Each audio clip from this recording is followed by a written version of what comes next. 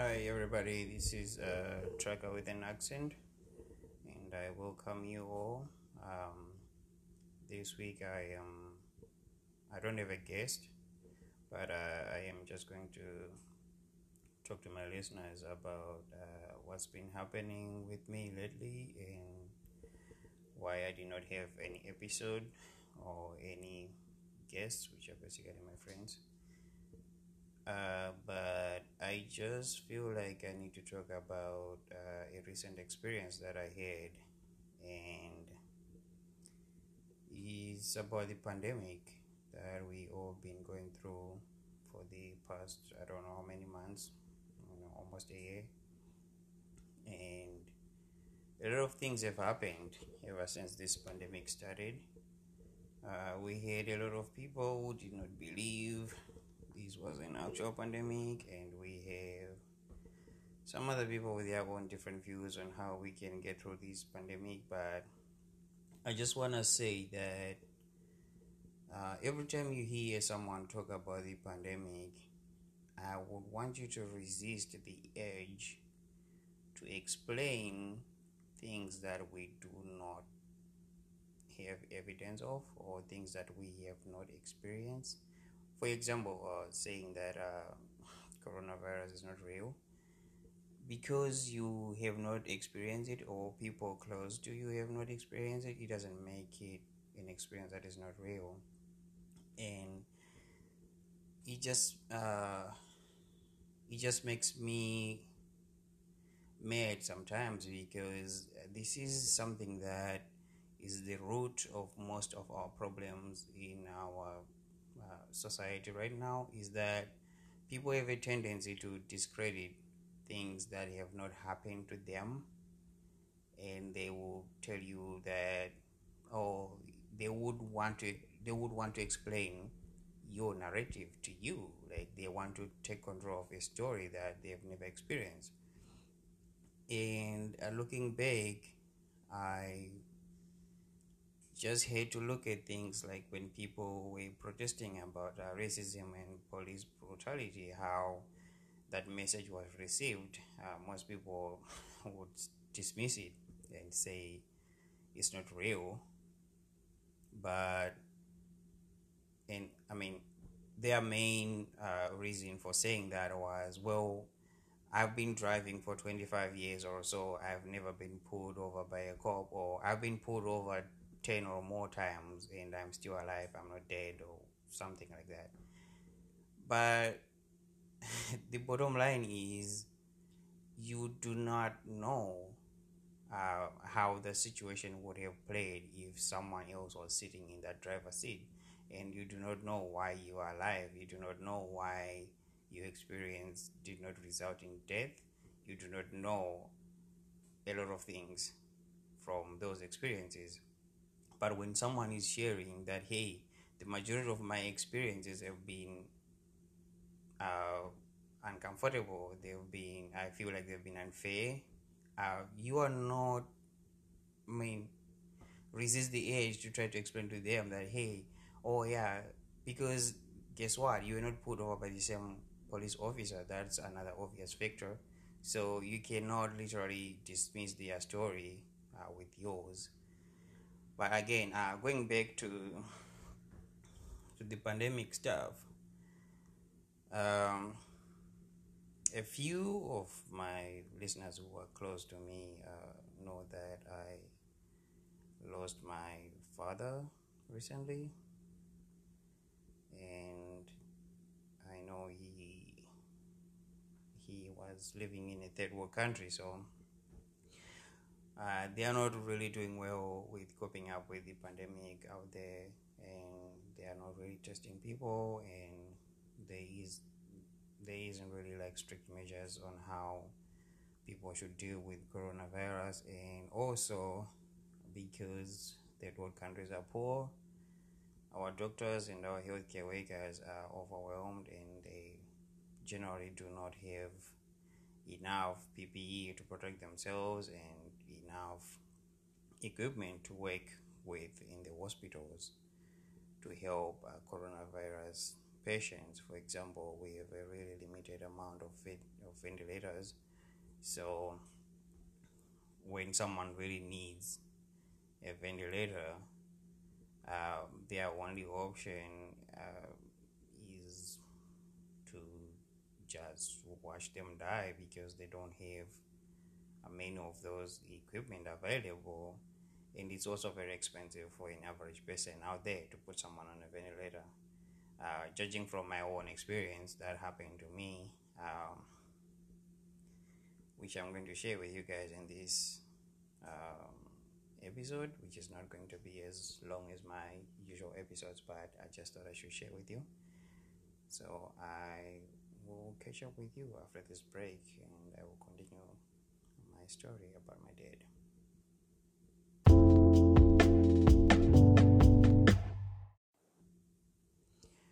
Okay, welcome back, guys.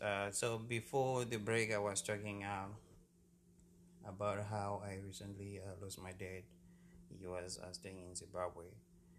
So when this pandemic started, I'm not one of the people who did not believe that it's real. I happened to have a friend who was staying in China when it started, and then when it moved to Europe and it was in the US.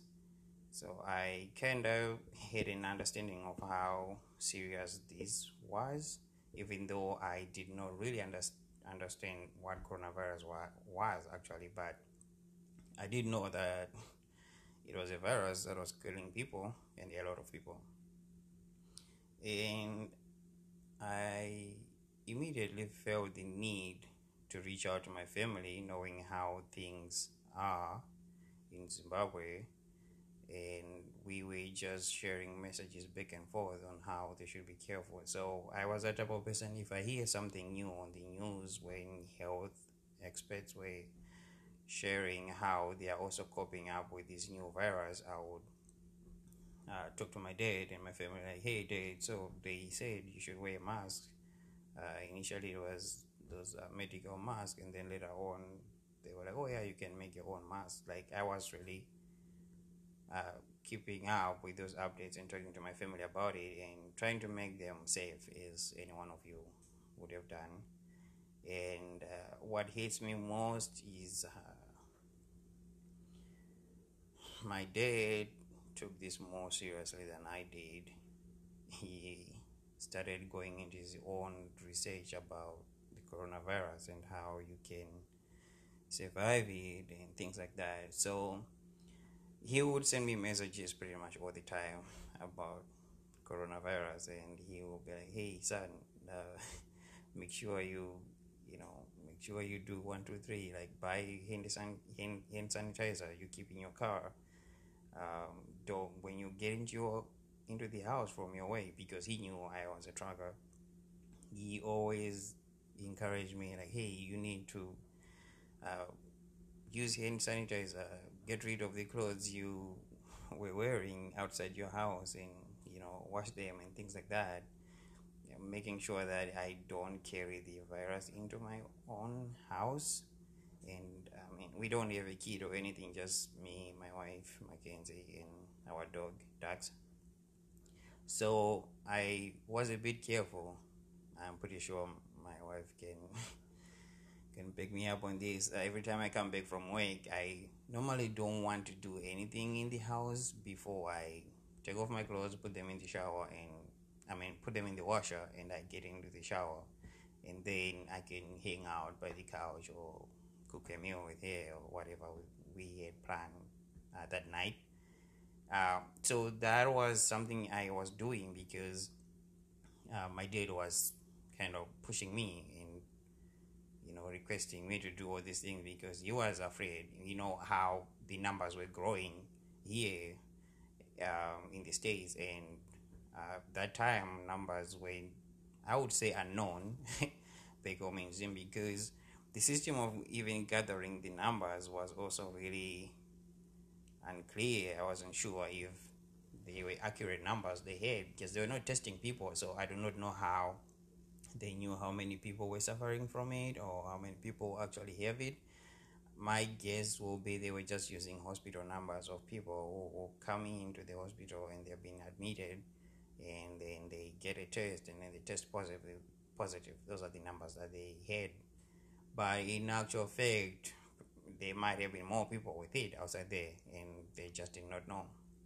So he was aware of that fact that people were not being tested back home. So he was very careful, and from the conversations I had, even with my mom, she was kind of annoyed that he was like really strict about it, and he was teaching his grandkids how to use hand sanitizer, and when they greet people they wouldn't do anything until they use hand sanitizer and stuff like that. So it made me feel good when he started knowing that I had someone as cautious as he was in our family, and someone was looking out for other people in our family. So it made me happy, and I was, oh yeah, I just hope that they can survive this virus and this pandemic. I haven't seen my family in how many years now? It's almost 6 or 7 years. So this was a really scary thing for me, because I didn't want to lose any one of my parents before I can actually see them. But little did I know that God had other plans. So this was a punch in the gut, especially for someone who was taking care of himself, someone who was really cautious about what was happening around him. And it really, for a while, it put me in a really bad place. I felt lost, and I didn't understand why this has to happen to people like my dad, people who did not think that coronavirus was a hoax, people who took it seriously, people who invested their time in understanding how this new virus was working and how they can prevent giving it to other people or even contracting it. And just living here, where I encountered a lot of people who did not even believe in wearing a mask. After I lost my dad, I seriously started to have really I mean, I got so angry because I am someone who also do not believe it's a hoax, and I have seen people who would go into shops and stuff, and they would yell at store attendants when they ask them to wear masks and stuff like that. And I really did not take it that seriously that time, because I always wear my own mask, and I always felt like people like that, they are in such a deep hole that we cannot reach out to them. But when sometimes when the opportunity presents itself, I would try to find a nicer way to demonstrate to them that there's nothing wrong with wearing a mask. And I remember one time I was in a truck stop, and I was wearing a mask, and I also had a gaiter cover on my neck. And I was talking to this guy who was complaining because the store attendant asked him to get out of the store and get his mask. And he said something to me like, hey, do you believe now we have to wear these things just to get inside to get our receipts? And I was like, hey, they are just asking you to wait inside the store. Like, you can just wait, get in and get out, and you can take off your mask. Like, they don't care when you're outside the store. They don't care if you wear it or not, but inside the store, they're just asking you to wear it. And he did not like that I said that, so he just threw his hands in the air and he walked away. But in that moment, I was proud of myself that I said that, because I did understand how dangerous that was. Because one of the scariest thing about coronavirus, most people didn't even know they had it. So you can't just walk around confidently saying I don't have it, because I don't feel sick. So um, that was something that I struggled with after I lost my dad, and I became more mad when I would see people who don't want to wear masks and people who didn't believe it's true, and because I knew immediately that they haven't been affected by it yet, so they don't even know what they're dealing with. They don't even know what they're saying. They are just falling into these conspiracy theories and these political ideas. And some of these stories, I'm not going to share them on my podcast because they're so ridiculous, and I'm not going to keep sharing those ridiculous theories because they literally do not make any sense, and they just sound like something you hear from a madman, something you hear from someone who is a serious mental health issue. But anyway, after the break, I'm just going to share with you what happened the day I lost my dad and how I felt about it, and a few experiences that I had that day and how they affected me and how some of it helped me to get through that experience. So I'll catch you after the break. Okay, welcome back. This is my last segment. I was just sharing what has been going on with me lately.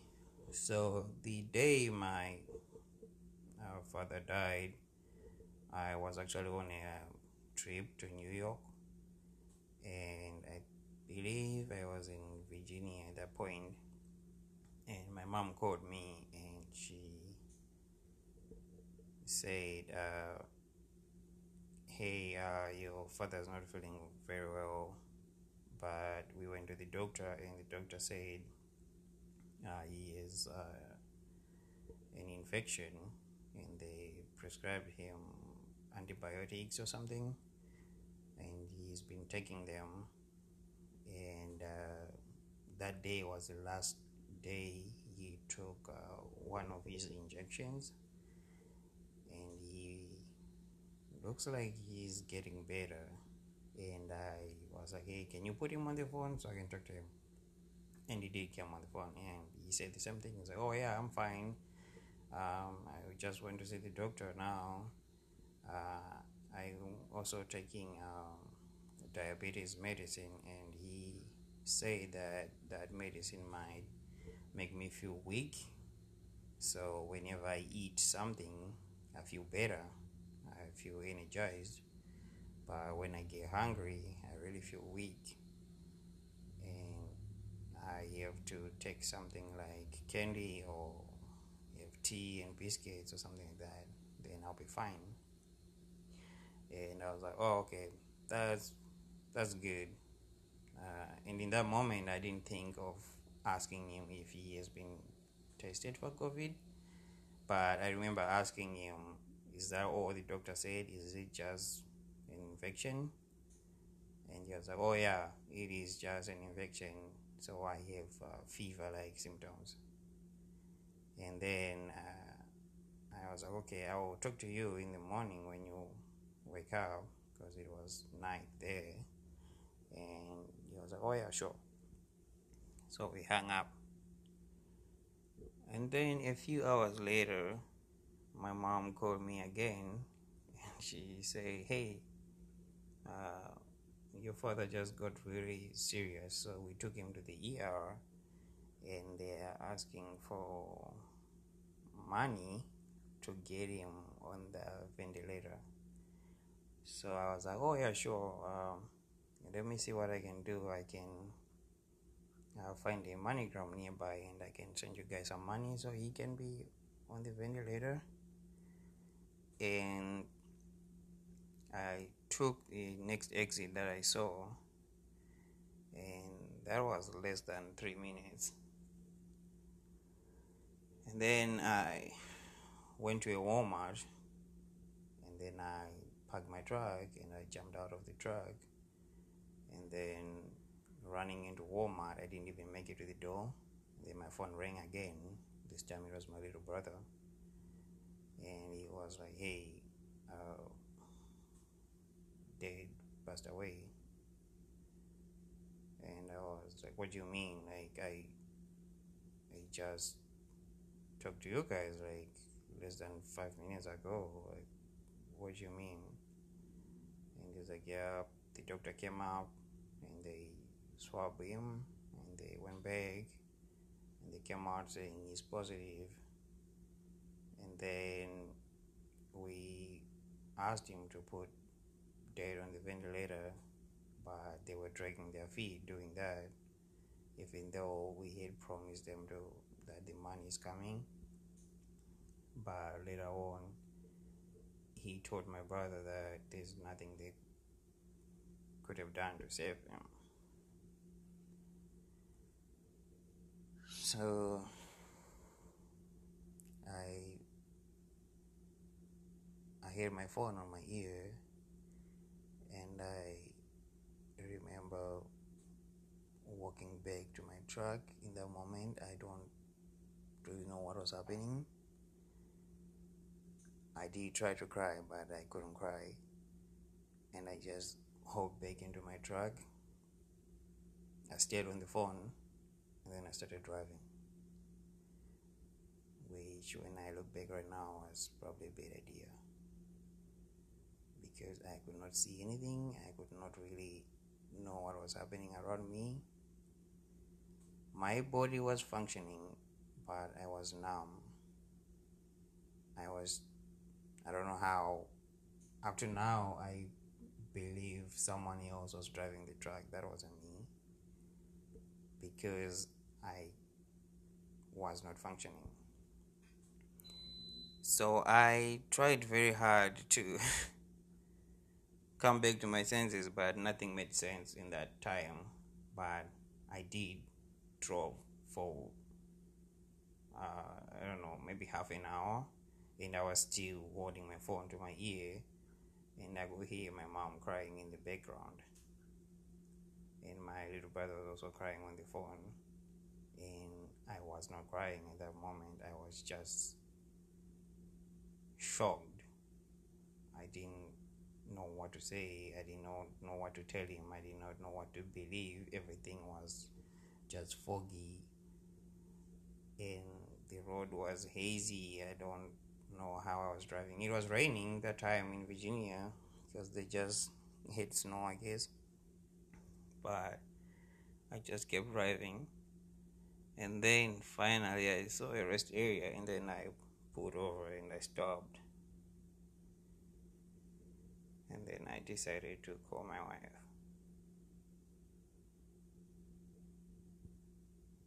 But anyway, I'm not gonna share more of that.